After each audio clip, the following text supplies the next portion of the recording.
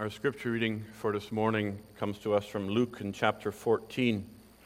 We'll continue where we left off, and I'll read the first 14 verses.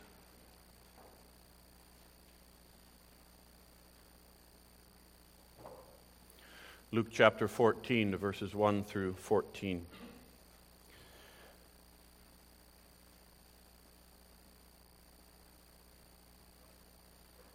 Now it happened, as he went into the house of one of the rulers of the Pharisees to eat bread on the Sabbath, that they watched him closely. And behold, there was a certain man before him who had dropsy. And Jesus, answering, spoke to the lawyers and Pharisees, saying, Is it lawful to heal on the Sabbath? But they kept silent. And he took him and healed him and let him go. And then he answered them, saying, Which of you, having a donkey or an ox that has fallen into a pit, will not immediately pull him out on the Sabbath day?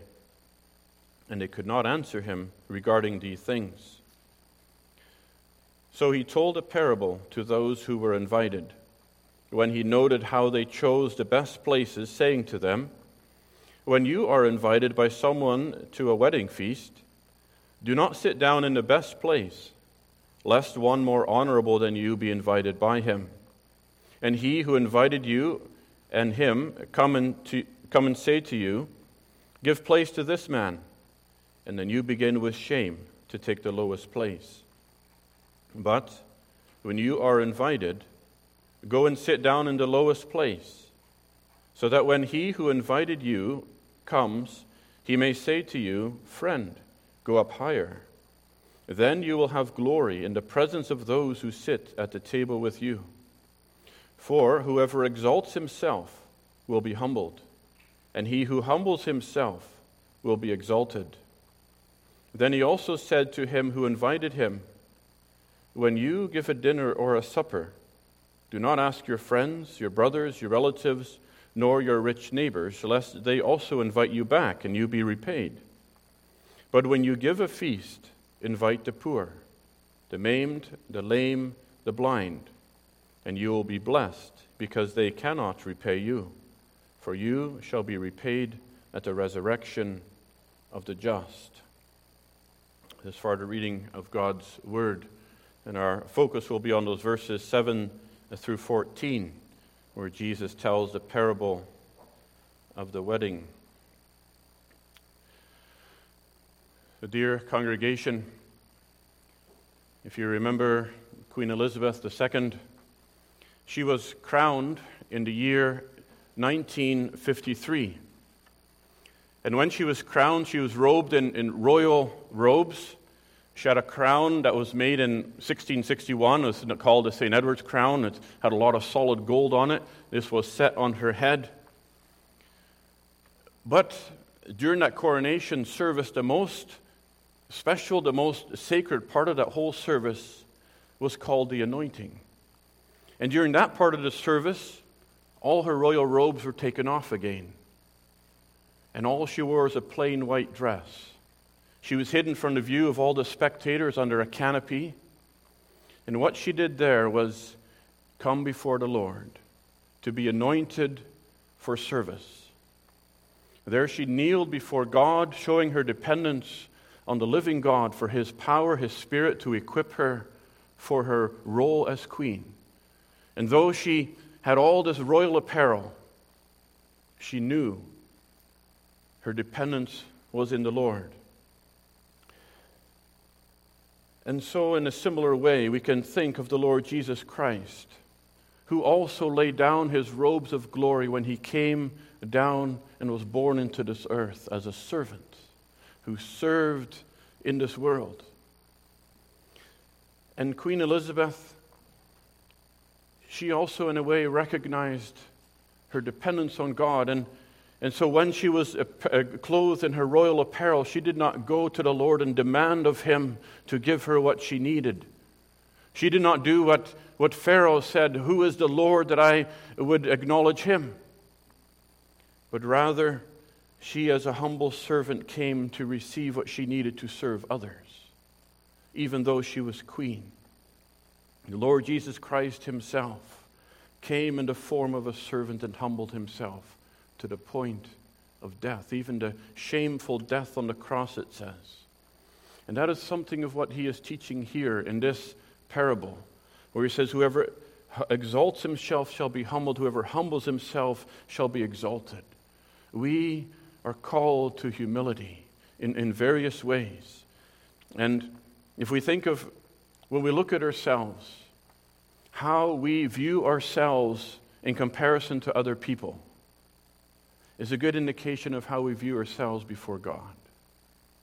If we see how the Lord Jesus humbled himself before his own Father, and how the Queen of England humbled herself before a nation and before God. And so our theme this morning is simply humility and the gospel. Humility and the gospel. And Jesus here tells a parable about humility. As we read, he'd been invited to a supper at one of the Pharisees' houses. And while he was there, he observed how they were trying to take the best place at the table, trying to find the best seat. It says he noted how they chose the best places. They wanted the most honorable place at the table. If you think back to verse 1, it was the Pharisees who were watching the Lord Jesus and seeing, what will he do on a Sabbath day? Will he heal this person from their sickness? But now the Lord Jesus is watching them. You may remember from a few weeks ago when we read from Peter, when it said we are to have our conduct honorable among the Gentiles, so that they may glorify God when they see your works. But here the Lord is observing these Pharisees among themselves, not even among the unbelievers. And so Jesus tells this parable to teach us about humility in the kingdom of God. And he tells a parable of using an analogy of being invited to a wedding feast, and which he compares, and this wedding feast is a picture of the invitation to the gospel. And that's the picture we need to keep in mind. And this first parable from verse 7 through 11, verse 12, verse 11, is directed to the guests. Jesus directs this parable to the guests. And he says, when you are invited to a wedding feast, don't try to sit in the most honorable place. Because if someone more honorable than you comes, you'll be asked to move down with shame. You'll have shame and disgrace. Instead, when you come in, sit in the lowest seat. And then if the host comes and sees you're sitting at a low seat, he might say, friend, come up higher. You'll have honor in front of the other guests. So what does this mean? The gospel requires humility. It can be received in no other way than in humility. And Jesus is using this picture, this parable, to show what is true in real life is certainly true with God spiritually. And by observing the behavior of the Pharisees here, Jesus he sees the sin of pride and of selfish ambition. And those sins are offensive to us. How much more then are those sins offensive in the sight of a holy God? How the Pharisees acted toward each other here, Jesus is pointing out, it really shows how they are behaving toward God. And they're motivated by a selfish spirit, and they focus on personal gain at any cost. And Galatians 5 here identifies selfish ambition as one of the sinful works of the flesh that Christians have to put off, to mortify. Selfish ambitions are directly contrary to the sacrificial love and humble service of a Christian. And it's contrary to the very actions that the Lord Jesus demonstrated in verse 1 through 6, where he himself served the needy. And so the gospel works in complete contrast to what the Pharisees here are doing. And the lesson the Lord Jesus is pointing out in verse 11 is whoever exalts himself will be humbled, and he who humbles himself will be exalted. The proud, the self-righteous person will be cast down, but the Lord will exalt the humble. James 4 says God resists the proud, but he gives grace to the humble. And that's what Jesus is confronting here. And he shows in various places how the Pharisees acted this out. In the first 6 verses of this chapter, we can see how the Pharisees showed no compassion for the sick, but instead they accused them of breaking the Sabbath by being healed. If you look at the next chapter, verse 15, 1 and 2, they saw the tax collectors and the sinners drawing near to Jesus, and they accused them. They accused Jesus of associating and eating with them. And they saw themselves as much better than those sinners. In Luke 16, verse 14, it says the Pharisees were covetous. They desired money. They were greedy for gain at the expense of others. That selfish ambition always seeks to serve herself in whatever way possible. And in Luke 18, verse 9, the Pharisees trusted in their own righteousness to be accepted with God. And they despised the other. They despised the other man praying in the temple who was not like himself. And so selfish ambition, Jesus is showing, tramples on other people to exalt themselves. And that's what Jesus is observing here at the dinner. Each of the guests were trying to sit in the best seat. And they each thought themselves to be a little better than the next person, so they thought themselves more deserving to have the better seat at the table. And so selfish ambition not only tramples on the poor, on the humble, on the needy, but it tramples on each other, on your own friends. The Pharisees vying with each other for the best seat. Galatians 5 says you bite, you devour each other. They're all guests here at the same dinner, but they're stepping on each other to make their way to the top. And so this parable here shows what they are doing with the gospel message. Because the same gospel message comes to every one of them. But in their pride, they're assuming that they are worthy of a better seat. And in their selfish ambition, they're fighting for the best place. But the result is whoever exalts himself will be humbled. To be humbled, that means to be cut down. When John the Baptist came preaching, he said, every valley shall be filled, every mountain and hill shall be brought low. So that humbling is like a lofty mountain being cut down, being smashed to pieces and spread into the valley. And so the one who seeks to sit in the highest place of honor, he'll be brought down with shame to a lower place. But if that's the picture at a feast, how much more shame will it bring to us if we exalt ourselves in the face of God and He has to cut us down? Satan exalted himself against God in heaven, and he was cast down out of heaven, never to be redeemed again. And hell is made as a place reserved for the devil and his angels where he'll be cast away forever.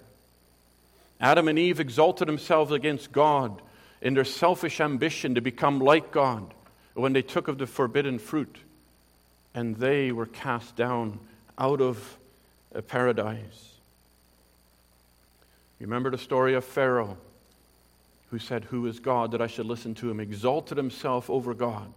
And he was cast down with all his army into the Red Sea and drowned.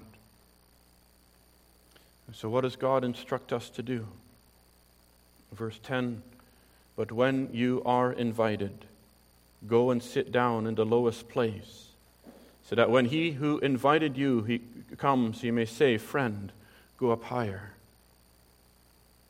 This is the lesson that the Lord Jesus is teaching, that whoever humbles himself will be exalted. The way to God is only through humility. The rulers should already know that. You would think that the rulers of the nation, the religious rulers, should know that. But we see this sin everywhere. If you look at our own government, you look at our own nation, look at our own hearts. And these sins sometimes can be very obvious. Other times they can be very subtle. They can be so subtle that if you read the story in Luke 18, verse 9 about the Pharisee, he thanked God that he was not like other men. So proud, and yet he thought he was humble. He suffered of the same sin he was accusing other people of. And so we need to be very aware of our own selfish ambition so that we can humble ourselves in repentance before God. And so how does this evidence itself in our own lives? Well, we have to, I'm sure the Lord has showed us in many different ways how this rises up in our own heart, but it starts very basically, very much like this story, around our own table in our daily life. Do we fight? Do we argue where we want to sit? Around the table or in the car, children? Do we fight with our brothers and sisters of where we want to sit? God tells us to have honorable conduct among the Gentiles. But then in our own homes, in our own families, brothers and sisters can do the worst things to each other. They say mean, hurtful, demeaning words to each other. They fight and argue over the smallest things. And why is that? Why? It's because of our own selfish ambition. Because we think we're a little bit better than our brother or sister. A little bit more worthy to have this or that. But then as we get older, these sins don't just disappear, they just become more subtle. The Pharisees were religious rulers, but they envied each other and wanted the most honor among each other. Even the Lord's disciples in Luke 9, verse 46, argued with each other of who would be the greatest in the kingdom of God. The Lord's own disciples. And this was right after the Lord Jesus had done a number of miracles, including feeding the 5,000, healing the sick, and Peter had confessed, "You are the Lord, the Christ, the Son of God." And then they're arguing about who would be the best. So we must have humility in our daily conduct with one another, lest we find our selfish ambition fighting with each other, trying to gain advantage over another in our work or in our home, or if we misuse God's word for our own gain, as the Pharisees did, and as we can often be guilty of. But if you think a little further, there's spiritual pride. When we think ourselves to be a little more advanced in grace, a little more experienced in faith than others, slightly better than those Christians, or certainly better than those unbelievers, what are we doing then? We're fighting, we're vying for the best seat at the table of the wedding feast. We're looking down at others, and we give ourselves a little better seat, a little more honorable in the sight of God.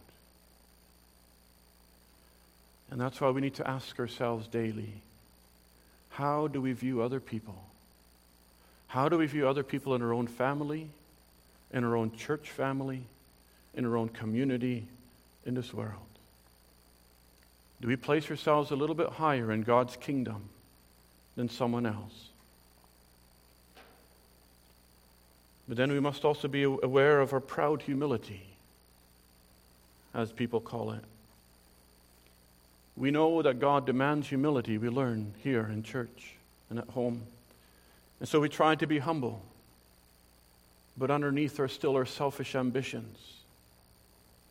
And at times we can be so proud of our apparent humility that we think ourselves better than others and more acceptable to God because of what we're doing. But then again, we're acting just like these Pharisees. Again, how do we see this? Well, this pride and this selfish ambition often reveals itself through envy, through jealousy, or through bitterness towards others.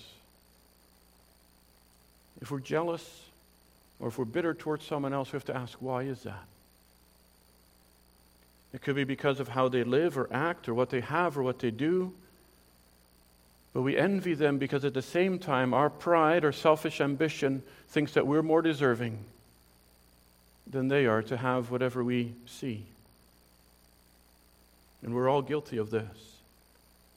And I know myself to be guilty of it all.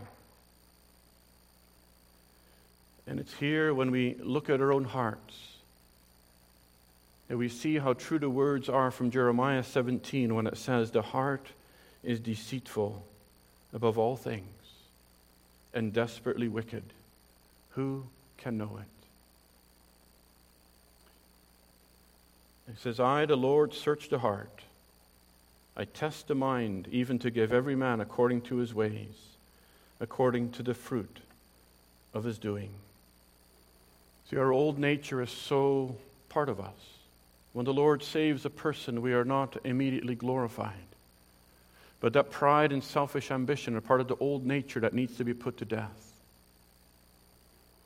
But dying to self is too humiliating for us. We don't want to. We know that in daily life it's very humiliating for people to lose their ability to care for themselves. You see that in the elderly, the sick. They lose their ability to feed themselves, to clothe themselves, to groom themselves. But how much more humiliating is it to come to the place where we realize we have no spiritual life and ability in ourselves, and we need to find it all outside of ourselves in another. We hold on to every ounce of strength to preserve ourselves. We want to hold on to life, spiritual life ourselves, because our natural pride, our natural selfish ambition does that. You see the elderly person who refuses to walk with a walker even though he knows he needs it, everybody else knows he needs it. And that's how we are spiritually. We refuse to lean on Jesus Christ as long as we can do it ourselves. How we need to humble ourselves before God. 1 Peter 5 says, "Yes, all of you, be submissive to one another and be clothed in humility. For God resists the proud, but gives grace to the humble. Therefore humble yourselves under the mighty hand of God, that He may exalt you in due time." And it's this grace of God through the gospel that produces this humility in us. It's not something we produce ourselves. But when we consider this invitation to the wedding, we see how all the guests received the same invitation to the wedding. God has given you and me all the same invitation to the gospel, to the wedding feast of the Lamb of God. You have been invited only because God has decided to invite you. Not because you are any different or I'm any different than the other. And we will be seated where God seats us. There's nothing that sets us apart as more deserving of being invited in. In fact, it's the very opposite, isn't it? Godly humility recognizes we do not even deserve to be invited at all. But God sends out this invitation to all who hear the gospel because of His love, because of His mercy. And humility recognizes that it then all comes from the Lord. And then a trembling heart recognizes that we have forfeited everything. Forfeited it all and deserve nothing but condemnation. Why would God then invite me? But the gospel also rewards humility. Because here we see, this is where God says, "He who humbles himself will be exalted." And God receives you in the gospel, not because of your humility, but because that is the only way you can receive it. You come to God through Jesus Christ by faith, confessing that you do not have any righteousness of yourself. That takes humility. Lord, I have nothing. Empty hands I bring, simply to thy cross I cling. And there's no other way to come but empty. And that takes humility. That is humility. But this is exactly where God comes to you and says, friend, now come up higher. Now come up higher. Come sit at the wedding feast of the Lamb. Because in Jesus Christ you are found worthy. Here a poor sinner is lifted up by grace to the highest heaven to sit at the wedding feast with God himself. Exalted from the dust and from the sin to the glory and beauty of heaven. And then all you can say is, Lord, why me? Why me that you chose me from all the people in the world? But here also is the greatest comfort in this humility. Because here we realize that we don't need to elbow our way into heaven. We don't need to step on other people to find a better seat in the kingdom of heaven.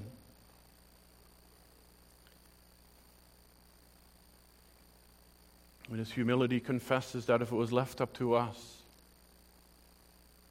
then we would never enter. Then we recognize that we're all guests at the same feast. Nothing makes us better or different than another. And then we willingly come and take the lowest place because we know we don't even deserve that.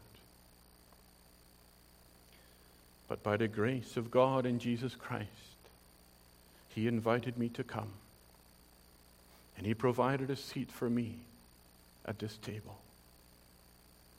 Paul could say to me, who am less than the least of all the saints, is this grace given. He said in another place, this is a faithful saying and worthy of all acceptation, that Christ Jesus came into the world to save sinners, of whom I am chief. Humility leaves us utterly empty and nothing before God. As we sang earlier, all that I am, I owe to Thee. Here we take off all our robes of pride and self-righteousness, our selfish ambition, and we say, Lord, I come to receive everything for body and soul, for life and death from Thee, because I have nothing in myself. It's not a wonder that some of the old writers said that the marks of grace are humility, humility, and humility. If we want to know if we love God, do we come in humility? We can receive God's grace only in humility by faith. And this will determine how we come to Him in the gospel every day. Again, Peter says, be clothed with humility. For God resists the proud, but gives grace to the humble. Therefore, humble yourselves under the mighty hand of God, that He may exalt you in due time. This will determine how we come to our Bibles every day. As we open up the Word of God, do we come with that humility that the Lord would feed our hungry souls? This will determine how we come to church every Lord's Day. Do we come with a hungering and a thirsting after His righteousness, seeking for Him to lift us up and to strengthen us, for His grace to fill our souls? Luke 1 verse 53 says, He has filled the hungry with good things, and the rich He has sent empty away. Does the Lord find us on our knees Sunday morning and Saturday night before we come to church, asking Him for a blessing? That God would fill the needs of our soul. That He would fill your heart. Because no one can give it to you except God. Only God can fill your heart. Only God can exalt you, because only God knows where you are. Only God knows your heart and what you need. That helps us to understand the last few verses, the second parable that Jesus directed to the host. Because in verse 12, he says to the one who invited him, and he says, when you invite guests, do not only invite the rich friends who can pay you back, but instead invite the poor, who will never be able to invite you back. He says, then you'll be blessed, for you shall be repaid at the resurrection of the just. Here the Lord Jesus is saying, God is the host of the gospel wedding feast. God does not invite only the rich who can pay him back, because that is impossible. But God invites the poor. The gospel comes to all, rich and poor, the unworthy. There's no hindrance, there's no limitation. And so the lesson that the Lord Jesus is teaching us here is that it is only when we have this profound sense of humility that we don't deserve to be invited ourselves, that it is only then that we will truly be able to invite the poor, the maimed, the lame, and the blind to the gospel.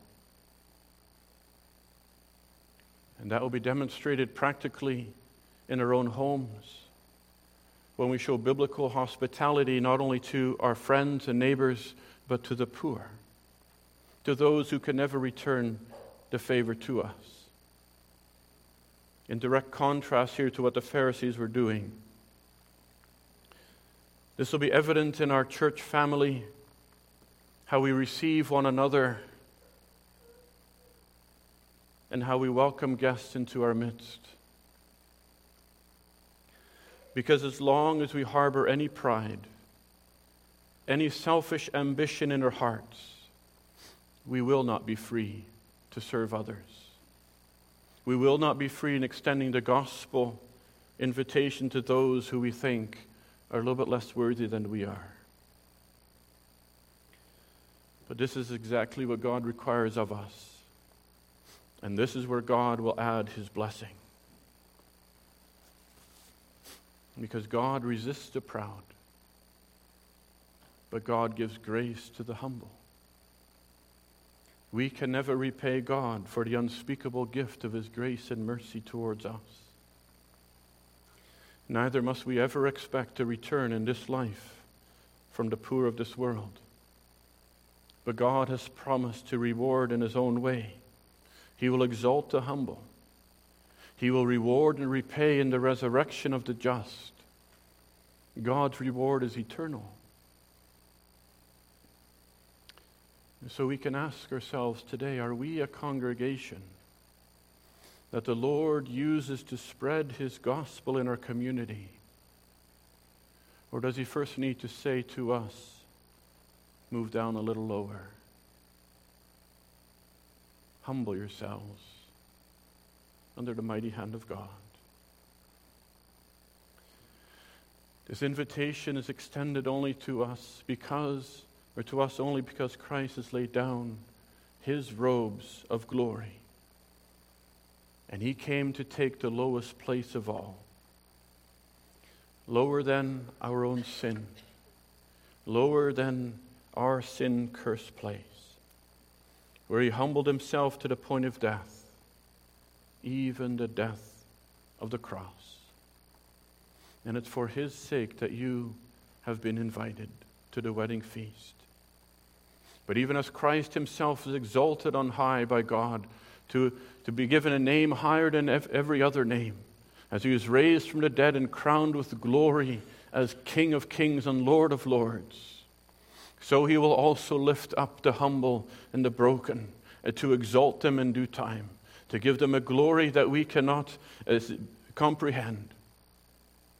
Your self-sacrificing service will mostly go unnoticed in this world. We can expect that. It'll be unrewarded on this earth, but God knows your heart, and God will repay your service and exalt his people accordingly. So let us take home this text from Philippians 2, verse 3. Let nothing be done through selfish ambition or conceit, but in lowliness of mind let us esteem others better than himself. He who humbles himself will be exalted.